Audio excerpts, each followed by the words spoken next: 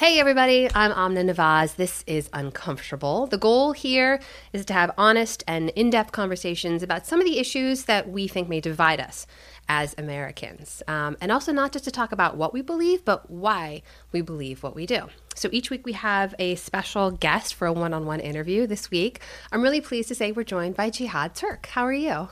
I'm doing great, and I can't think of a better person to invite to make people feel uncomfortable than someone named Jihad. So we are going to get into that. You're the president of Bayan Claremont Graduate College, a place for Islamic graduate studies. That's a fair way to describe it, right? Yeah. We're going to get into why the school was started and what it is you teach there. But we're going to have a really good conversation, I think, about Islam in America today and how it's practiced and how you came to the position that you came to at Bayan. So first, can you just tell me a little bit about yourself, how you grew up, where you grew up? Sure. Well, I'm an American kid from Arizona. Mm-hmm. My mom's from the Midwest. She's from Oklahoma, Christian American, Methodist. My father immigrated to the U.S. in 1956 from a small town called Jerusalem. He's Palestinian, born in Palestine in 1938. So he was a 17-year-old in 56 when he moved here and finished high school in Merced, California. Eventually met my mom. They got married, moved to Arizona where I was born and raised. I have 4 siblings. And we grew up in a really small Muslim community. It was really, there wasn't really a mosque. My dad kind of formed one at a house and told us we were Muslims. But he didn't really have a lot to offer us growing up religiously because he was so young when he came, and he didn't read books about Islam. He was just kind of through osmosis kind of picked it up as a kid in Jerusalem, and so. Having a mom who's of a Christian background and a dad who's Muslim, we were told we were Muslim growing up, but there wasn't a lot of substance there. So what did it mean to be Muslim, like in tradition or practice? Well, I was told more I was Palestinian American than Muslim American. Okay. So we would go to like rallies and, it was more politically active.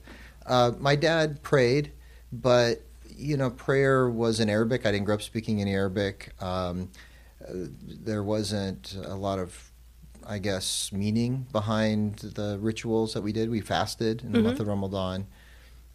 He tried to drag us to the Sunday school at the local house mosque, and we would always try and negotiate out of that. But I didn't really have a strong Muslim identity. I knew I was Muslim and Palestinian and American, but, I was a typical American kid. I mean, there wasn't really much to my culture, Palestinian or Muslim culture growing up other than, some of the basics. And it really wasn't until I was in high school when my parents were divorcing, when I was 17, I started asking the big questions in life, like why? What is, if marriage isn't forever, like what is the source of peace and tranquility and happiness? And so I guess I began my spiritual journey at that point earlier than maybe some people would. On the one hand, I was really well adjusted. I was doing really well in school. I was, taking a lot of honors classes. I was, I played varsity sports since my sophomore year. I was lettered and all of that. And then, I was also popular. I was homecoming king of my senior year. But, the divorce kind of left me a little bit in search of something greater. Instead of turning to drugs, alcohol, other things, I figured I'll just, because I saw what that did to some of my friends. Yeah. I started asking the bigger questions and began looking at both traditions, Christianity and Islam, and to see if there was something there. My father took me to a youth camp called MYNA, Muslim Youth of North America. Uh-huh. He sent me, me and my sisters out there when I was a junior and senior in high school, and I met some people there who were religious and who I guess were good role models and who seemed to be caring and a good influence, I would say. And so that kind of at least planted the seed that religion there might be something there. Before you went on sort of a spiritual journey, or in search of what spirituality meant for you. You said something in an interview that caught my eye, which is that most people when you were growing up didn't call you Jihad. They called you Jay. Why was that? Well, I mean, in Arizona growing up in the 70s, I was born in 1971. Yeah. So in the 70s, this is way before 9/11, way before the first Gulf War. There wasn't a lot of diversity. You were either black, white, or Mexican. And so I was always out in the sun playing sports and whatnot. So I was darker than I am now. I'm kind of olivey now, but I was pretty dark growing up. And so people just assumed I was Mexican, and Jihad must have been an exotic Mexican name, Yihad or something. But it was still kind of unusual. And so my classmates, my teammates called me Jay. And I remember I must have been 7, 8, 9, something like that. And I was playing soccer, and the roster came out, and it said Jay, Turk. And my father, who didn't always go to my games, but he went to one, he got the roster, and he looked disappointed, like. Really? And he went home, he crossed it out, he made dittos, which are like photocopies, and he went back and he passed it out to all the parents at the next game. I was mortified name. with the corrected name. Like he crossed it out and wrote Jihad. And I'm like, Dad, what are you doing? You're embarrassing me. He goes, no, your name has a great meaning, and I chose it for a good reason. It means the struggle to do the right thing. And it might be unusual or unfamiliar for people, but it's worth that extra effort. So I've always been kind of proud of my name ever since then. And so even though he embarrassed me in that one moment, I've always gone by Jihad ever since then. Although at that age, it's really easy for parents to embarrass their kids. Yeah. Right? It could have been any number of Just things. giving them a hug in public was embarrassing right? enough, yeah. You mentioned this spiritual quest that you then go on as a teenager. Where does that take you? How do you do this? So I did my freshman year at Arizona State University, and I asked my dad what I should study going to college, and he said, it doesn't matter what you study in college. You're Palestinian. You're going to go to business. So he wasn't very helpful. But I was really good in science and math, and that's kind of the way my brain works. And so I started out engineering, and I was doing quite well. But I was, in addition to the engineering track courses, you take electives, general ed courses, and I was in the spiritual journey, right? So I was trying to take courses on philosophy and religion and this and that. And Arizona State now has a great program, but at that time it didn't really. It was ranked number 1 by Playboy magazine as a party school, but it was not like a great academic institution back in 1889 when I started. So, I just was not. I mean, they had some courses on philosophy, but they didn't have anything on Islamic philosophy. They had one course on Islam that was taught by someone who hated Islam. So it was very uncomfortable being in that class. I tried taking Islamic, history of Islam in Spain or Islamic history. They didn't offer anything, even Spanish history, because Spain was ruled by Muslims for about 800 years. Mm-hmm. I go to take the course, and it says Spain starting in the year 1492, the year that Columbus sailed the ocean blue, but also the year that the Muslims and Jews are kicked out of Spain.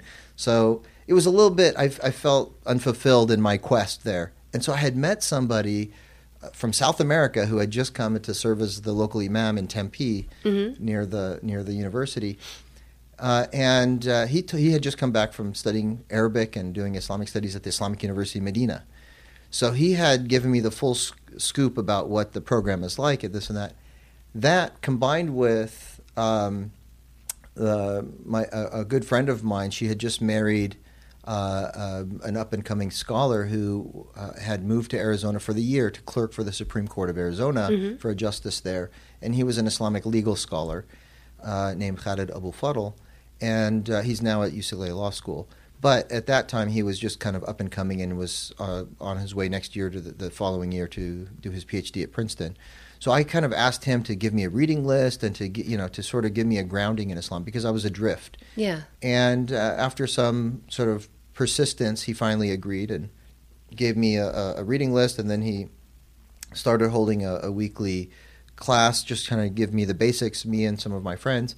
So I was doing that on the side and then looking for academic courses to augment, but I didn't have the Arabic language. There wasn't much there at the university. So after meeting this guy who came back from Medina and was telling me, oh yeah, you get a full ride scholarship and you learn Arabic and it's Quranic Arabic and you'll have access to all the sources.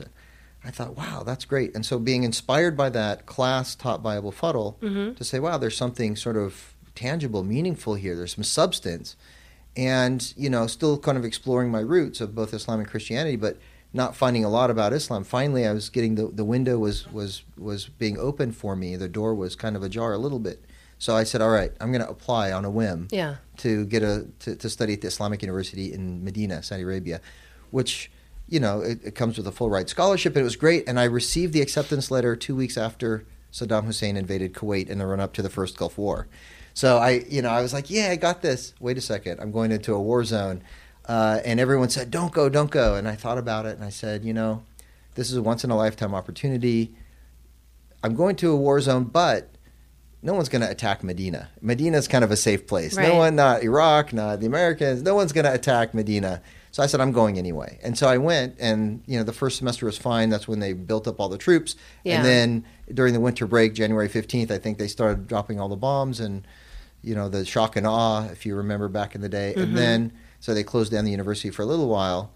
I mean, I stayed with a friend who's a professor in Jeddah, and we had a room sealed because there was Scud missile threat. It was also Right. There was concern that there were gas. Yeah. So we had a gas sealed room and all of that, and every once in a while we'd have to go into that room when the air sirens went off and all of that. So, but anyway, that passed, and then we went back and finished up, and I came back for a second year. And Well, when you were there, in previously talking about it, you said that it was like culture shock compared to the way that you were raised and Islam as you knew it, and the way that you were studying Islam there. What was that like? What was the shock? So I was a little bit prepared because I had interviewed this graduate of the program, Yeah. and I understood sort of his narrow way of looking at Islam versus the kind of broader, more nuanced, sophisticated way that I was learning from Dr. Khaled Abou Fadl. Mm-hmm. Wasn't a doctor at the time, but Khaled Abou Fadl, and so I kind of was prepared to be focused on learning the Arabic, but not the Islam. But you go there, and what was striking or shocking to me was here we are studying at an Islamic university. The entire focus was on memorizing things, not understanding, not developing critical thinking, and it wasn't even on character. I mean, they would have 4,000 students. They would take a mid-morning break, and everyone would go rush to the cafeteria and like push and shove and elbow, kind of like you're at the Kaaba, right? And everyone's pushing and shoving and shouting over each other to try and get the two poor immigrant laborers who are serving in the cafe to give them the cup of tea or the biscuits or whatever first. And I was just like, there's kind of a, it's a surreal environment to be studying Islam and something so reverent and all of that. Yeah. But there's no corresponding spiritual development. It's all about the superficial and the letter of the law, et cetera. So I was just kind of there focused on the language, and I brought a stack of books in English because my Arabic wasn't that good yet. But I would study people like Al-Ghazali and other texts that were banned from Saudi Arabia. So you literally had to import. I had to import other scholarship. texts Yeah. to supplement your education there, because otherwise it was just rote memorization. Yes, and I mean I strict memorized literal Quran interpretation. when I was there, not all of it, but Yeah. a tenth of it. Yeah. I memorized other hadith teachings of the Prophet Muhammad. Yeah. I learned law, rulings and their evidence and all of that. So Yeah. I learned and memorized things, but I did not learn any critical thinking skills. I did not really have an in-depth connection to the tradition. And so, but I knew that going in there, so I was focused more than most students on getting as much as I could, Yeah. knowing that, I guess it was in my first year that I kind of had my walkabout, my spiritual walkabout, where I said, okay, I found something beautiful in this religion. I'm able to now access the Quran, and I was getting more and more in depth in my ability to understand the tradition in the original language. And I said, well, now what do I want to do with my life? War is happening around me between East and West, between America and the Muslim world. But this religion is something that's beautiful and meaningful. So my journey began way before the conflict, but it was in the context of conflict. So I said, well, I think I know what I want to do with my life. I want to go back, go into academia, provide an opportunity for Muslim students on U.S. campuses, college campuses, to learn about Islam in a way that's not hostile, like what I experienced, but also to be a bridge between the Muslim world and the mainstream of American society, so that there could, be greater understanding, which hopefully would preempt another conflict. That's of course, interesting. Gulf War II happened already, but so you saw, in the midst of all that conflict, you saw your potential academic contributions and religious study as a way to sort of bridge divides, right? Yeah, as a way to because- provide understanding, educate people.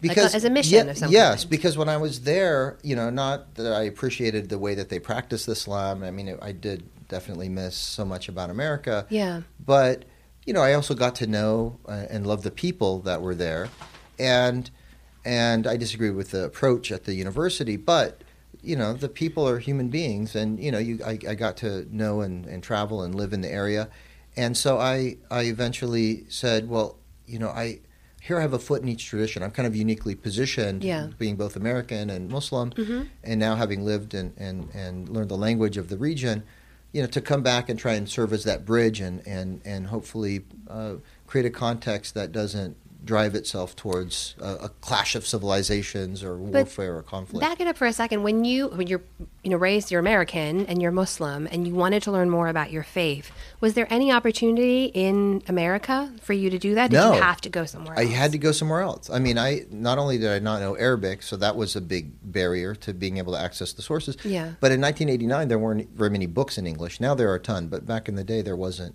there weren't the resources. And then, not only that, there wasn't really any institution. There wasn't really any pathway to really growing in my faith. And so people who wanted to do that had to go to Syria, had to go to Egypt, had to go to Islamic University Medina or Malaysia or Pakistan or somewhere else. Did you see, in your time in Saudi Arabia, did you see any conflict between the Islam that you had been raised in and the way that you understood it, and the things that you found your faith grounded in, and the way that it was practiced there? Yeah. So Medina was a foreign students' university, and there were foreign students from other Arab countries and Muslim countries, and then there were some from the West. One of the most black and white differences that I saw was, to some extent, the way that the ideology wanted to practice focusing on some of the superficial, the long beard and the superficial physical manifestations of the faith, as opposed to the core, the inner, the spiritual. Aside from that, there was a stark difference in attitude amongst the students who were attracted to study in Medina from places like England and Europe, where there was this Wahhabi, Salafi ideology and mentality that was more, I would say, rooted in an oppositional posture to their circumstances. So I met with some of these circumstances, meaning the Western culture that they were raised in. So so their attitude from England, by the most part, Indo-Pakistani culture, there's a large percentage of Indo-Pakistani Muslims in England, and so when we were there, when they came to Medina, they had this kind of animosity, hostility, even towards their homeland from England. They said that they are racist against us. They consider us, they use the N-word.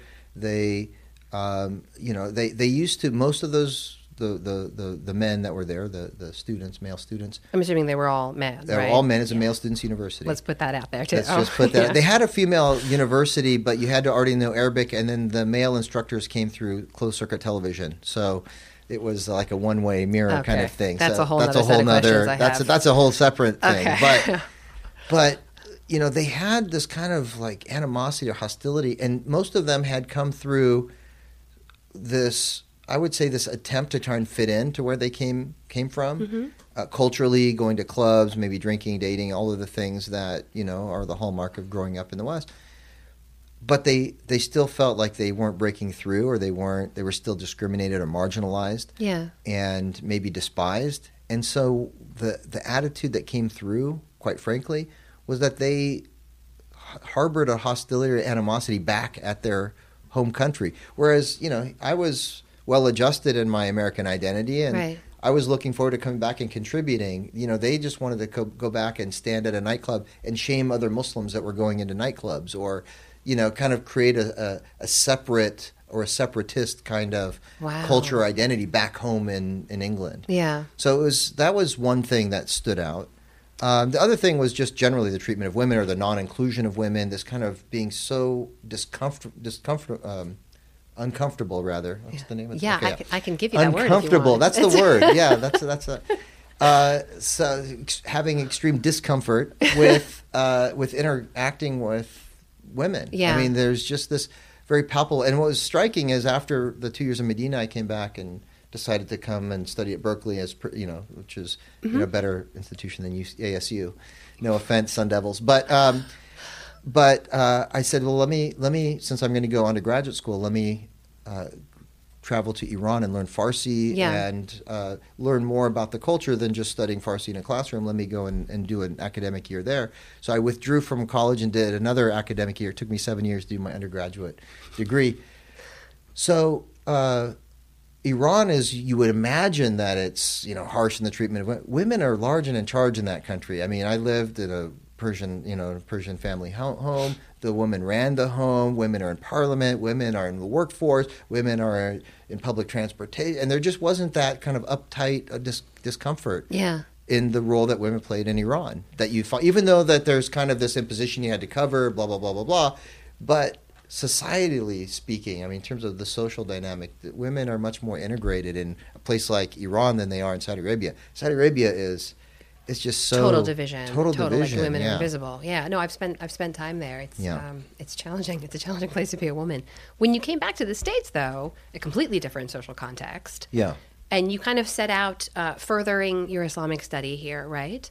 And you were sort of an ambassador of kinds, like speaking to communities outside of the Muslim faith about Islam, like answering questions. Well, at first, what I did was I pursued my degree. So I did, and I also got married. I got married my senior year at Berkeley. And but I pursued my bachelor's degree, and then I went on to Texas, UT Austin for my master's degree and did Islamic law. And then came out to UCLA in 1999 to do my PhD. And I was still just focused on my own studies for a number of years. And it wasn't until 2005, some 6 years into my PhD, which is still not finished. Is it really not? It's still not finished. Yeah, my wife is very patient. It's been 22 years now. In any case, I was 6 years into the PhD. I was approached by the largest and oldest mosque in Los Angeles, the Islamic Center of Southern California, which is more forward-looking, I would say, than most mosques. They came to me. They said, "We want you to serve as our religious director." And I said, "Well, I'm an academic. I have this other track and the vision, the walkabout, Medina, all of that." Right. And they said, "Yeah, that's great and all, but give it a try." When you say it's more forward-looking, what do you mean? Well, I mean, they've had women on their board since 1952. Yeah. Consistently. They have the chairwoman of the board now.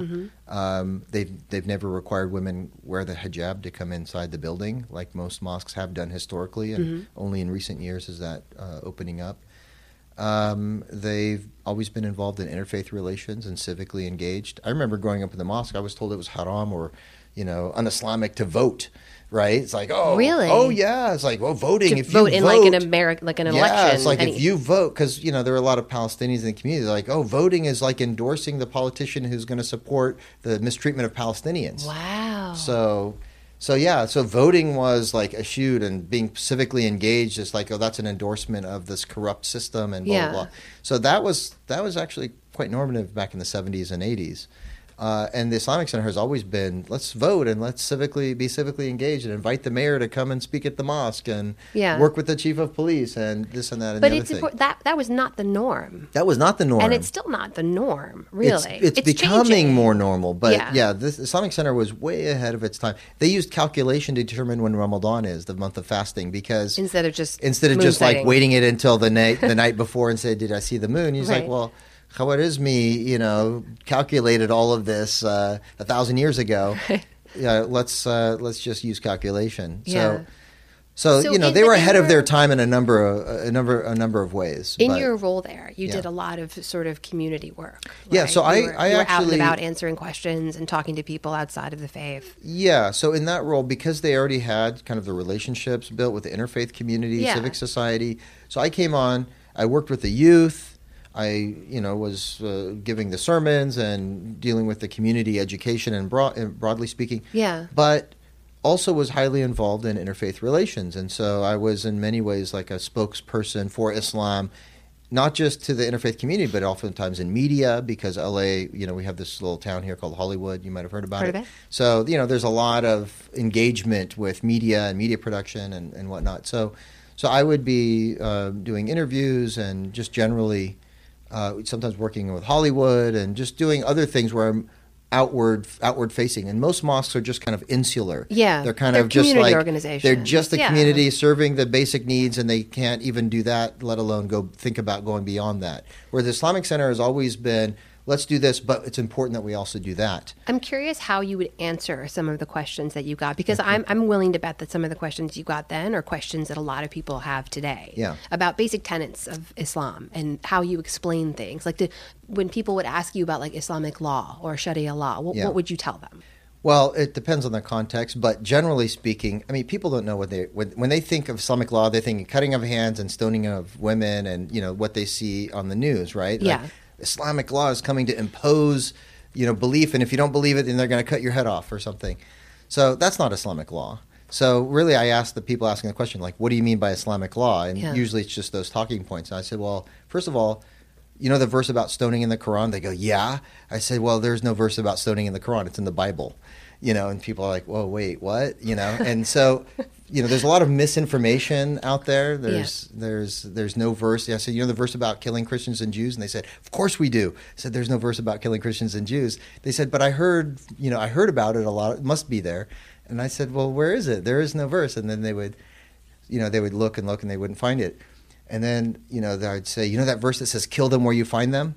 And they'd say, yeah, I know that one. I said, that one it does exist, but that's just only part of the verse. The rest of the verse says, the them, by the way, is not Christians and Jews. It was the people who were fighting against Muhammad and his companions at the time in Medina. He said, and the verse says, when your enemy comes and attacks, fight them where you encounter them. Yeah. Don't turn and run. But if your enemy is inclined towards peace, you have to make peace.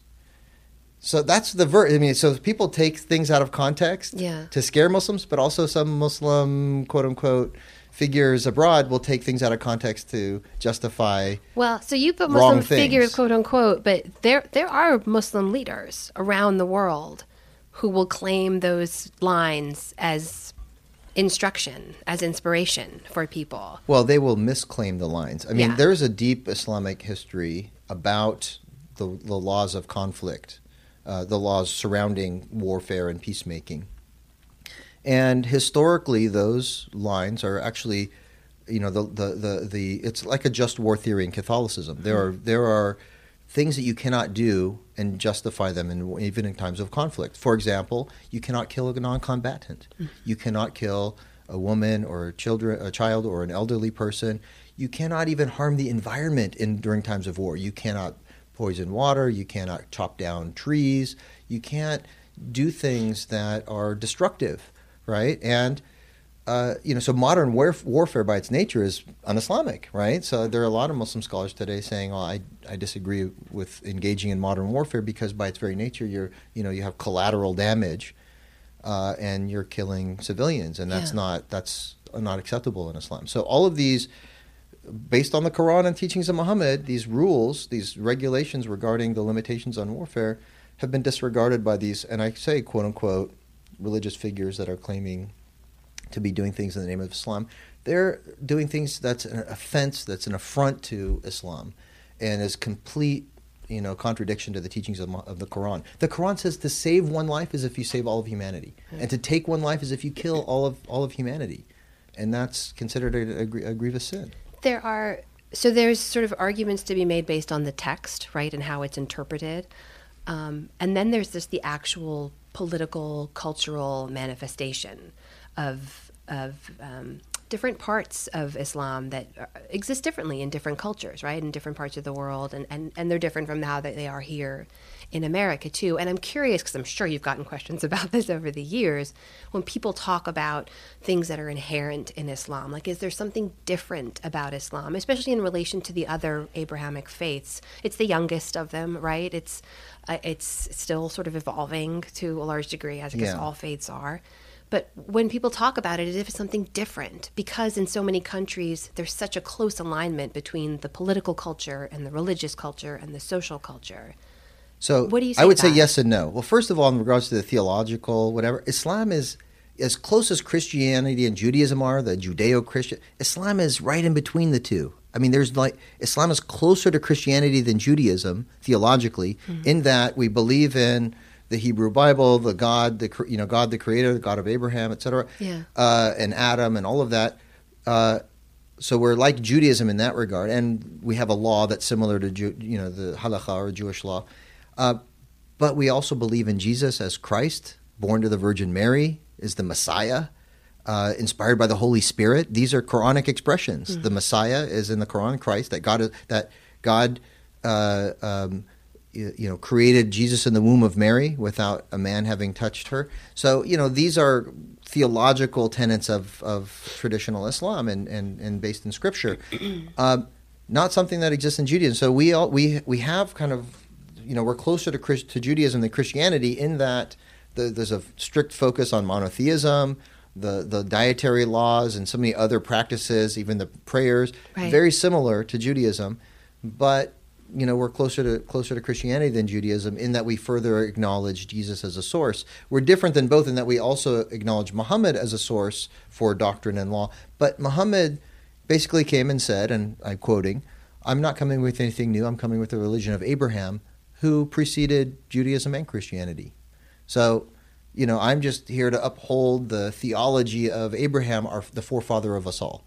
So theologically, no, not different. Even though I'd go into a Barnes & Noble, remember there used to exist these things called bookstores? I've heard of them. Yeah, so they used to have Islam section and Eastern religion. Yeah. So, it's no more Eastern than Judaism and Christianity. It's the same people, same personalities, Abraham, the two descendants. The theological argument is one side of it. So most people who adhere to the faith aren't religious scholars like you, right? They may not even have read the Quran. So that's the second point I was about to make. So theologically, it's not different. Right. So what is different? Yeah. I would say that Islam started out as a tribal religion, right, to people who were chauvinistic and had their own idiosyncrasies. And Islam came, quite frankly, as a feminist movement, empowering women in ways that was uncomfortable for the people of their time, giving women the right to divorce, the right to choose who they marry, to divorce, inherit property, things that were denied them before Islam.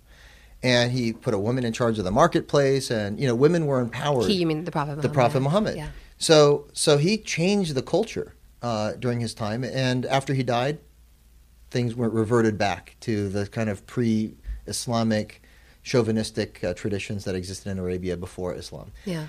Islam happened to have spread rapidly within 100 years from China to Spain, North Africa, to places that were primarily tribal and chauvinistic. So Islam got to, let's say, Afghanistan. Afghanistan, when Islam got there, was tribal and patriarchal, chauvinistic in its culture. Islam did not rid Afghanistan of those cultures. And in fact, culture trumps religion. And even though they nominally adopted Islam as a culture, they disregard Islam when it comes to important cultural practices. For example, honor killings. Honor killings are practiced in Arabia, they're in Iraq, for example, which is an Arab country. They're practiced in Pakistan and in Afghanistan, in South Asia, Southeast Asia. They're practiced in South America, by the way, as well. So it's not just a Muslim phenomenon, but it's practiced in these patriarchal, chauvinistic cultures. Yeah. There was an interview in 2003 that I heard on NPR, the other station, and they interviewed a guy whose niece was kidnapped by a gang of marauders who were kidnapping folks for ransom. And his tribe, they're from Baghdad, his tribe raised the money and paid off the kidnappers, and they got their niece back. And he was particularly close to her, so he went to her, gun in hand, and shot her in the temple point-blank range and killing her in cold blood.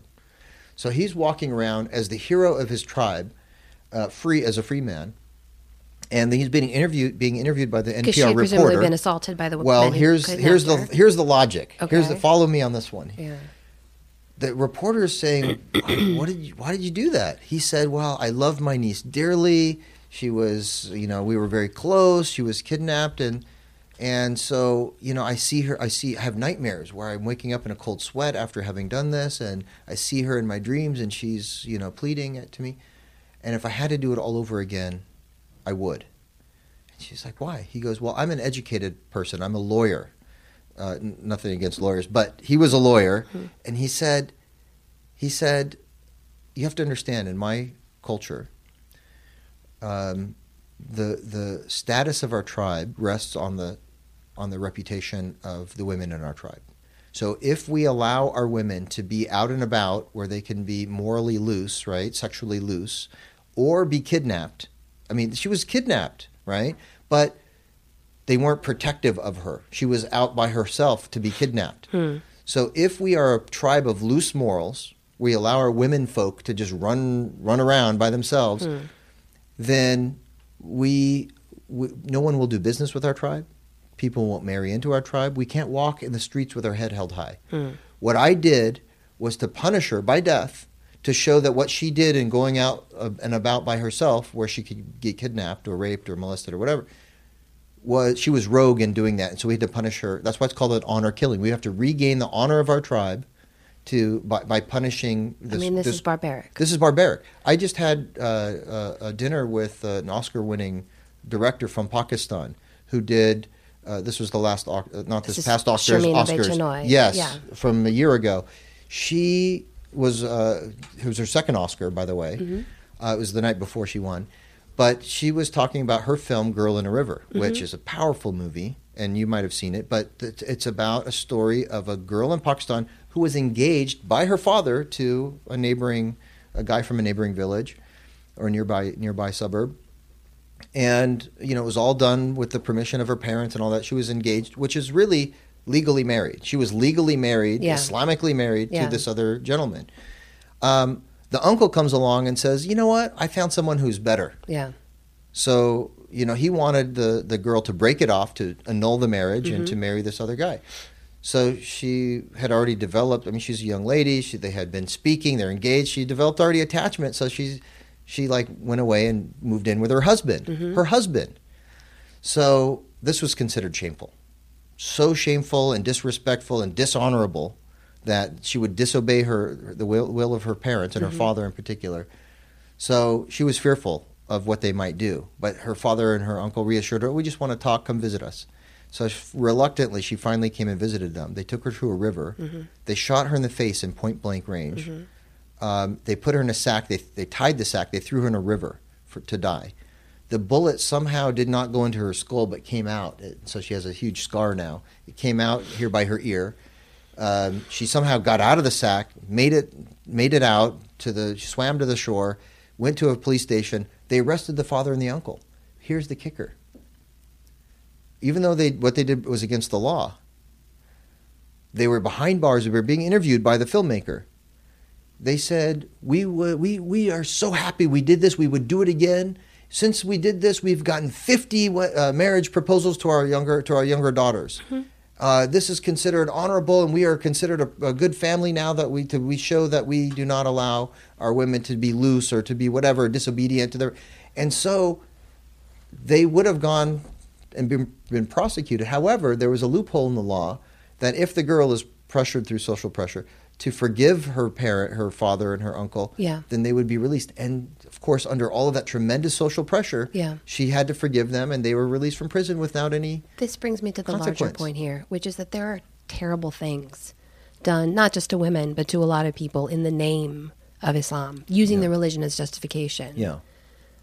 This goes back to the larger point. But in neither of these cases were they really justifying through religion, other than to generally say religion says obey your parents. Well, it doesn't really say that.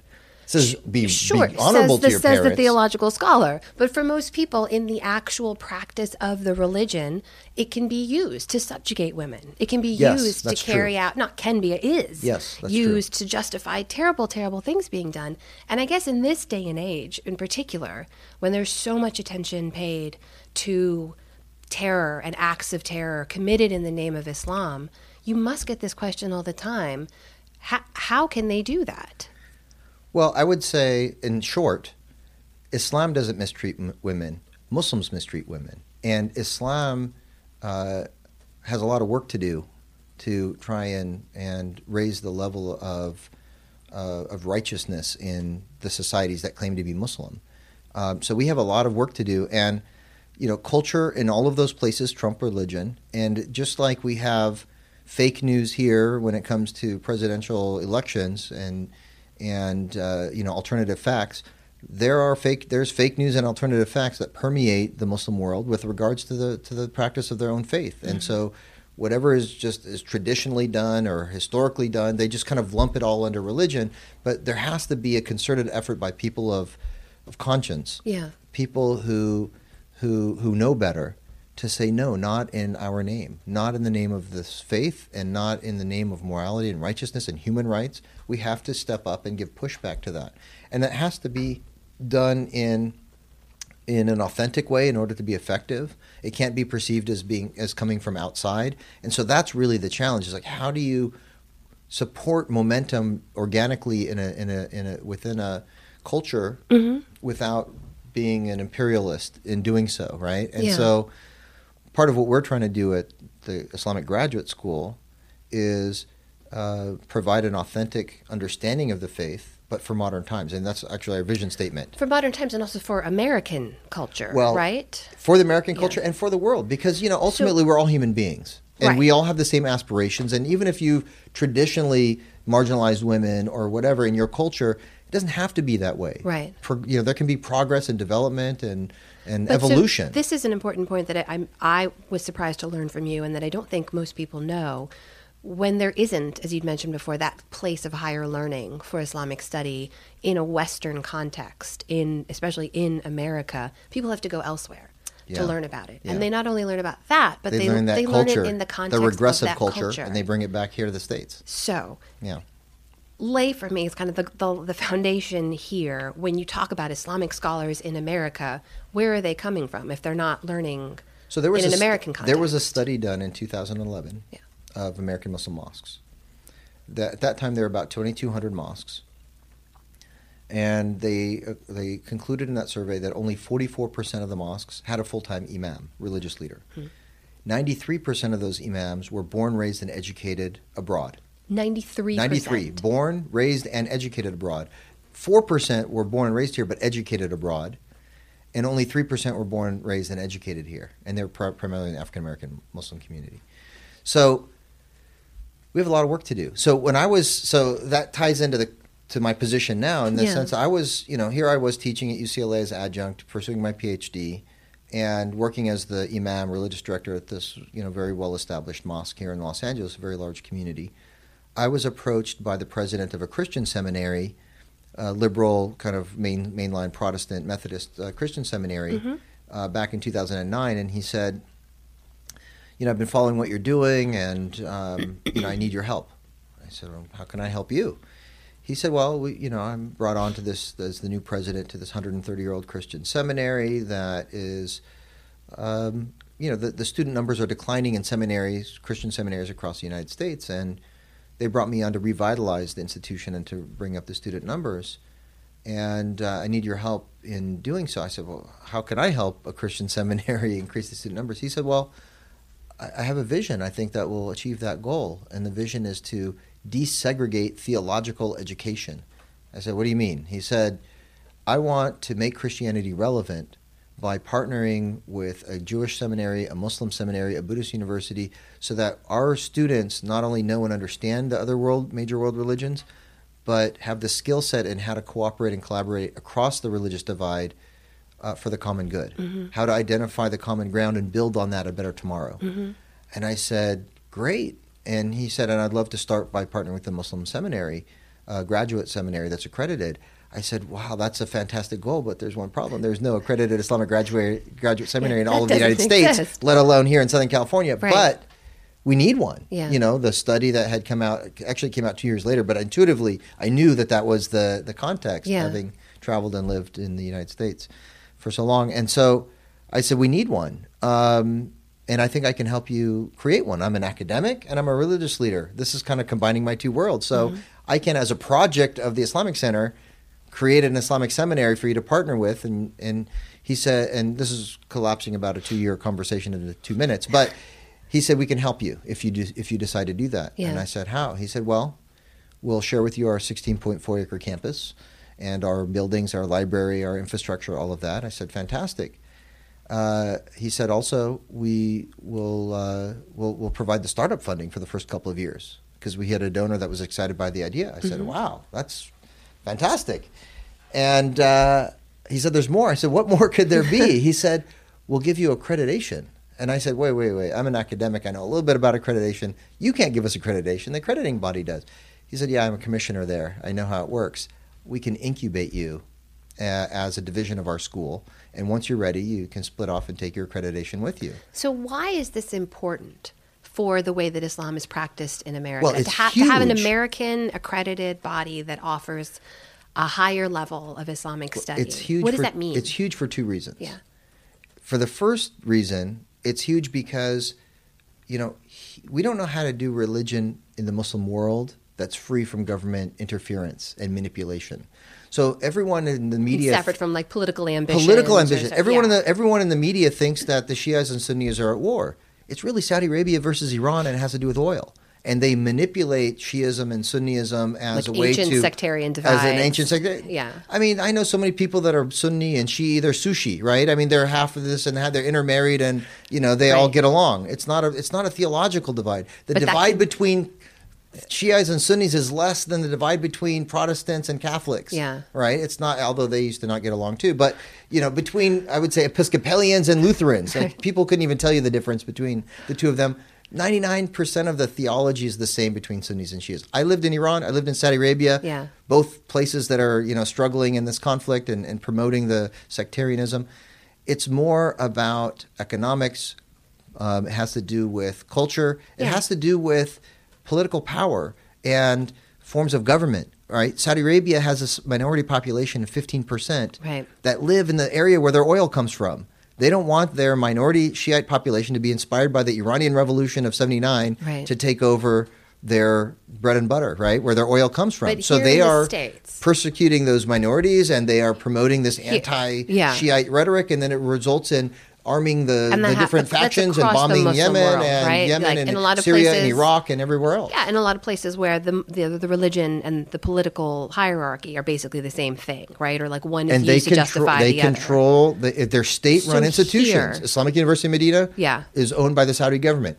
Al-Azhar in Egypt is a division of the Ministry of here in Religion. America, yeah. You think that there's a possibility for Islam to sort of come into its own in an American context with imams that are actually trained here? Yes, and that's why it's so vital. Like we have the complete freedom here. We have the First Amendment, and we also have the Establishment Clause in the Constitution. Yeah. That the U.S. government cannot favor one religion or another and promote the establishment of one religion over another. Yeah. So we have complete freedom to allow Islam to manifest itself in a way that's true and authentic and can speak truth to power and can whatever, and not be embarrassed or shy or timid about confronting U.S. domestic or foreign policy or foreign governments. But here's the thing about Islam in America, too, is that I think it's basically half of Muslim Americans regularly attend some kind of prayer service, right? I would say it's less than that. I think it's more like 20%. It's a little, okay, I think the latest actual study I saw was less than half, but generously, let's say half, a little less than half of people. But so fully half, more than half, aren't actually influenced by religious leaders or scholars of any kind. And there are, let's be honest, there are undeniably things done, like crimes committed in America in the name of Islam. Things like honor killings and forced marriages and female genital mutilation. Things that people use the religion to justify, either because they've imported the cultural context from somewhere else or whatever their belief system is. Does the Muslim community here need to do more to recognize that, to speak up against that? Those are things that are in absolute contrast to core American values, right? Yes. So how do we address that in our own community? Well, I would say that you're right. 2/3 of our community are immigrants or the children of immigrants. The other 1/3 or 1/4, I would say, is, according to Pew, African American, coming through the Nation of Islam mostly, but from the African American demographic here in the United States. People like Malcolm X, Muhammad Ali, they're part of that demographic. Kareem Abdul-Jabbar, Dave Chappelle, although he's not wearing his religion on a sleeve. I don't know if you've seen his recent comedy show. But the point that I'm making is that those that came as immigrants came from. I mean, we have over 80 different nationalities at the Islamic Center of Southern California alone. Right. They come oftentimes from those cultures. They bring their culture with them, and they practice, to them, to be religious as they're thinking back home in the village what the local imam would do, right? That's what true, authentic religion is. Not everyone's religious, and so hence less than half come to a mosque. And those that go to a mosque, I would say, have two distinct attitudes and postures. Most that go to a mosque because it's a cultural comfort zone. Right. It's a cultural oasis. It's what they know. It's what community, they know. It's right? like the vast desert of America. They find this, watering hole where they come and they, can drink the same kind of tea that they do back home, either with milk or with mint. Right. And they, can speak the language and dress and be in a comfortable zone. And so the mosque is really like a cultural club, for the most part, that has religion as part of the culture. Mm-hmm. I would say overwhelming majority of mosques are ethnocentric, divided by that ethnic group. So we have in LA, we have a Bangladeshi mosque, we have a Thai mosque, we have a Fijian mosque up in the Bay Area, we have Iranian mosques and Afghan mosques and, Pakistani mosques and Arab mosques, et cetera, et cetera. So you could break it down. If the religion is about the religion, why are they breaking it down by ethnicity and culture and language? But because they're not really thinking about manifesting the values of Islam in this country. They're thinking more about, this is a place where I can come and be comfortably Muslim. That's overwhelming majority of mosques, and there are probably 1 million people who go to mosques and have that attitude. Mm-hmm.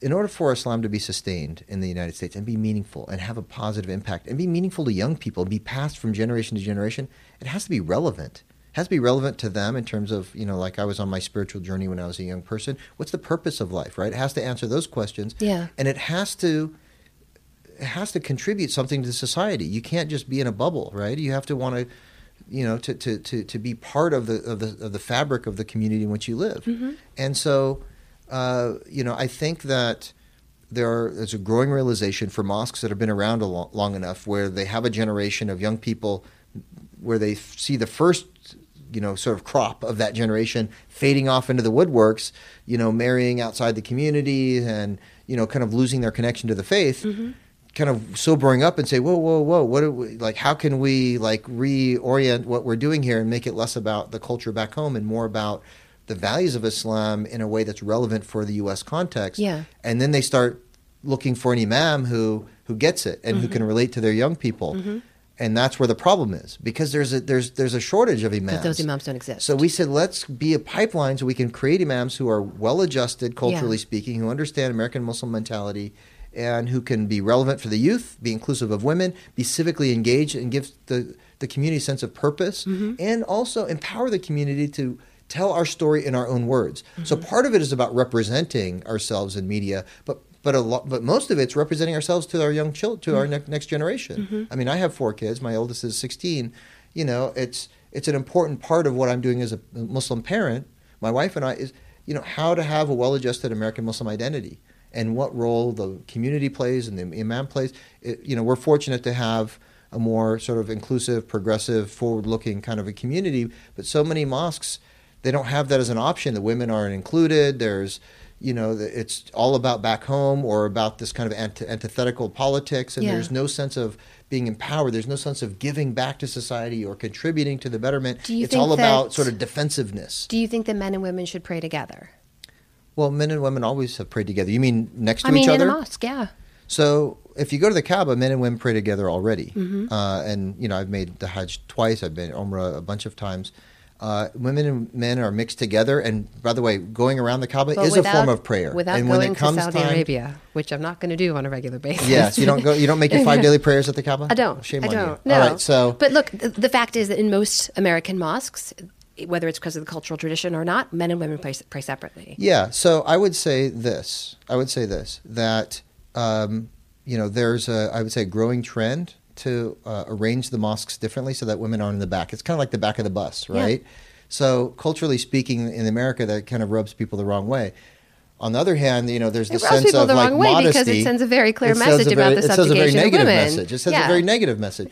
But at the same time, some women don't feel comfortable. Some women, and I'll tell you a story. When I was the imam at the mosque, I spent 2 years trying to rearrange the prayer space in the daily, in the mosque itself, so that the women would pray next to the men. Mm-hmm. And I got the religious committee on board. I got all the men on board. And it came to the board, and we had a couple women on the board. And I just assumed that they would be with us. The women on the board torpedoed the move. And so the women and the men don't pray next to each other at the mosque. That is one example. Yes. And I'm willing to bet that you're going to be able to find, especially someone who's grown up in the tradition where they've always prayed separately, who would be more comfortable with that. But for people who look at the religion now and say that, you know what, I was raised in America, I was told that I was equal to my Muslim brothers or to anyone else out there, why should I pray separately? Why do I have to stand behind them? Those mosques don't exist either. Yeah. Well, I mean, there are a few mosques that are coming up that Yes. the women pray next to the men, and still allow women to have a sense of modesty and privacy when they're when they're bowing, and the men too. Yeah. But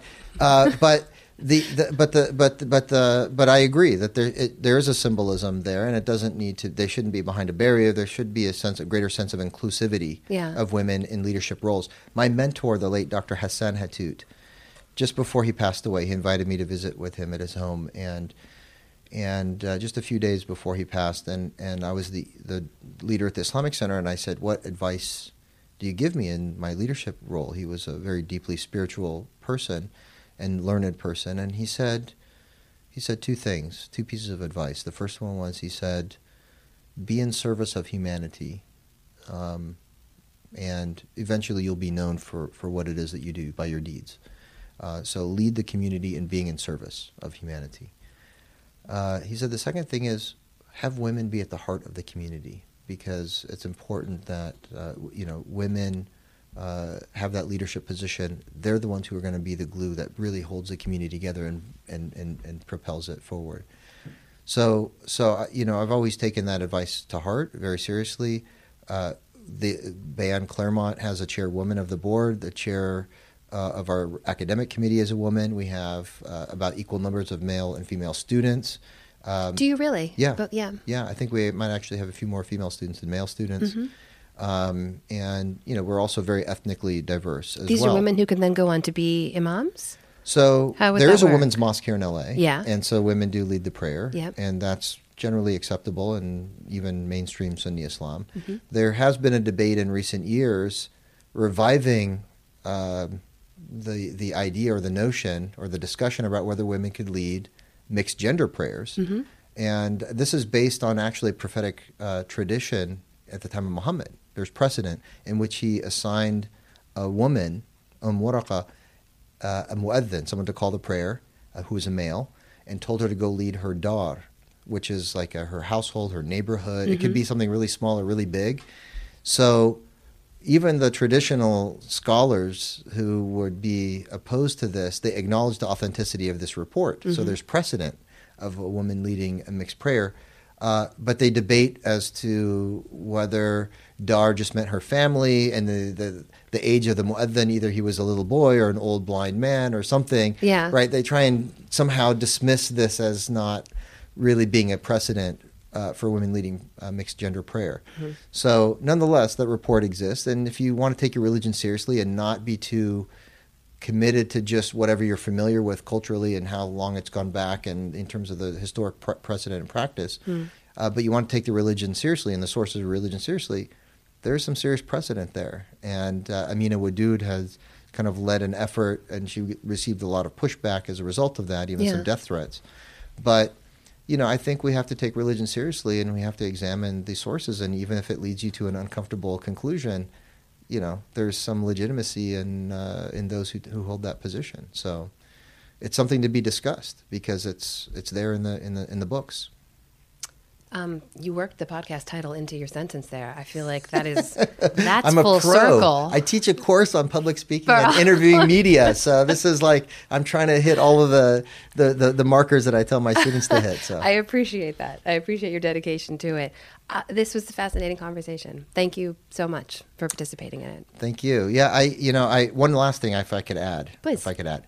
We recently worked with the family of the late boxer Muhammad Ali, and have announced that we are launching the Muhammad Ali Scholarship Fund to support imams and female leaders within underserved communities who are working in underserved communities to get a full ride scholarship to get a degree in Islamic studies and leadership at Bayan, education, or even chaplaincy.